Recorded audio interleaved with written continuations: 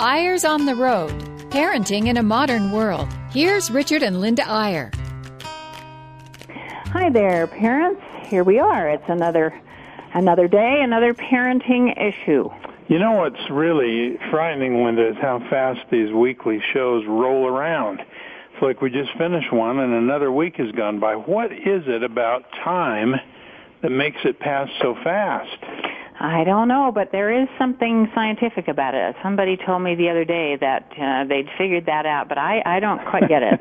All I know is this in one way seems like this last week has gone fast, but in another way it seems like it's gone rather slow, because actually what that article said was that if you're doing new things and having a variety of experiences, time slows down.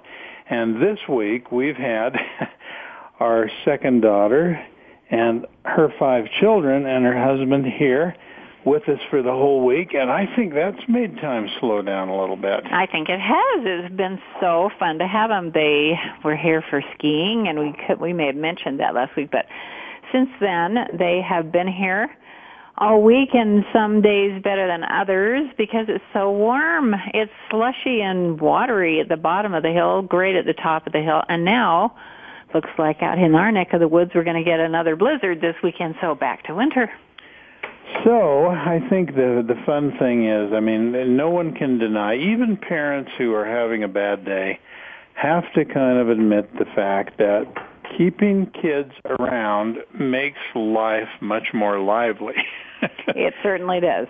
They left this morning, and we're sitting here, and we're like, well, it's quite quiet around here, and there's not much to do, and there's no questions to answer and no crises to intervene on. Absolutely. And I do have to say, they, bless their little hearts, they all pitched in and cleaned everything up before they left, changed the sheets, cleaned the bathrooms. They were so cute. Now, I do have to say that we sometimes like to tie this radio show to what we do on the Deseret News and in the Mormon Times in our column. And this last week, much to Linda's chagrin, I let it be known how much I want to have a dog. And my perspective, or my rationale, or my argument for why I should get another dog, arguing and petitioning the boss, Linda, was that dogs keep you happy and give you love. And her answer to me was, Richard, we had a dog for 30 years, and that was for the kids. Not the same dog, by the way. We cycled through, I think, 6 several dogs, maybe yeah. 7.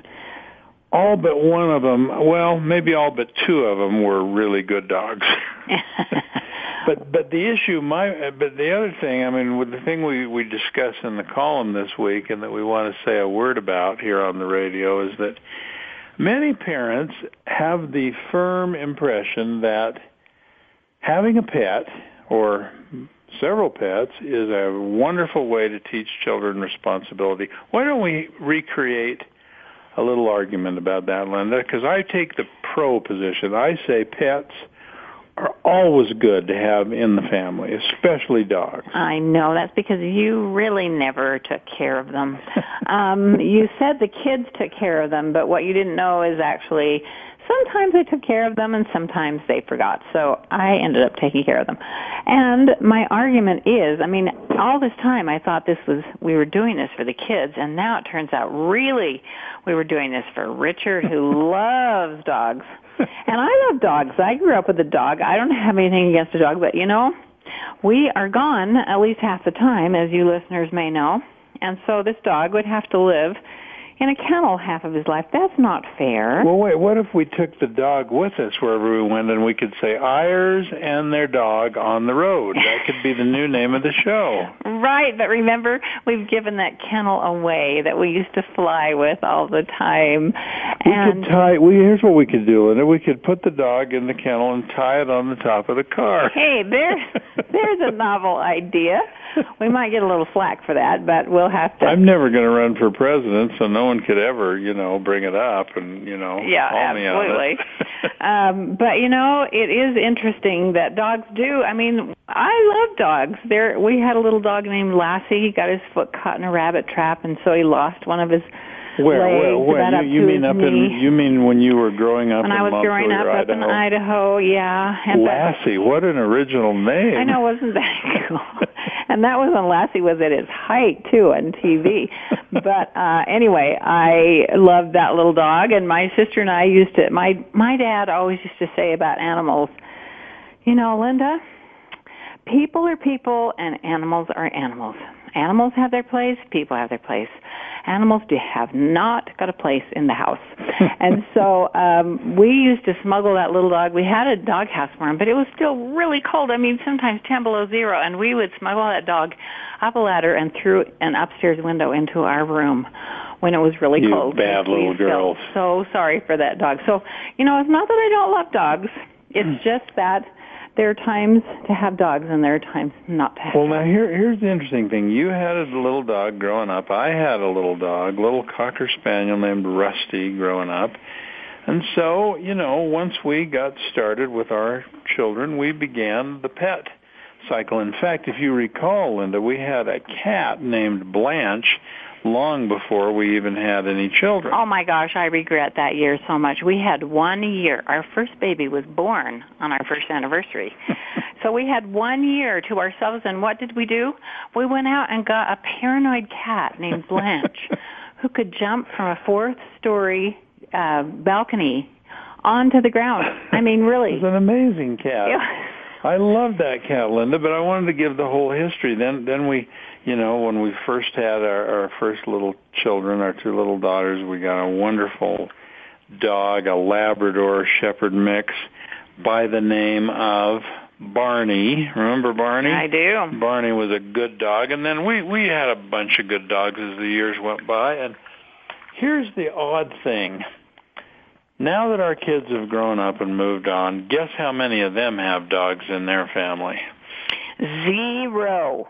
Why is that, Linda? That we had dogs for our kids. They were wonderful dogs. I love dogs. You love dogs. Why don't our kids have dogs? You know, maybe it's because they can remember those dogs eating their leather shoes and their homework and all the poop everywhere and all that stuff that they had to clean up. I think they may remember that, along with, we have to say, they are in transient mode because they're moving all over. We have one in England and one in Hawaii, and they're running all over, and it's just so hard to be consistent with an animal when you're not there all the time. I guess they got our genes or something. Are you sure you wanted to say our children were transients? Well, no, I said they're transient. Oh, okay. Well, they move around a lot. That's true, and I think some of them will eventually get dogs, but let's get serious for a minute. Do you believe, speaking now rhetorically to you listeners, that having a pet, if you do it right, maybe we didn't always do it right, but if you do it right and the kids have responsibility, they need to feed that pet, they need to clean up after that pet, they need to be sure the pet has its shots, they need to be sure that it has a license. A dog, let's face it, or a cat, can be a pretty good responsibility.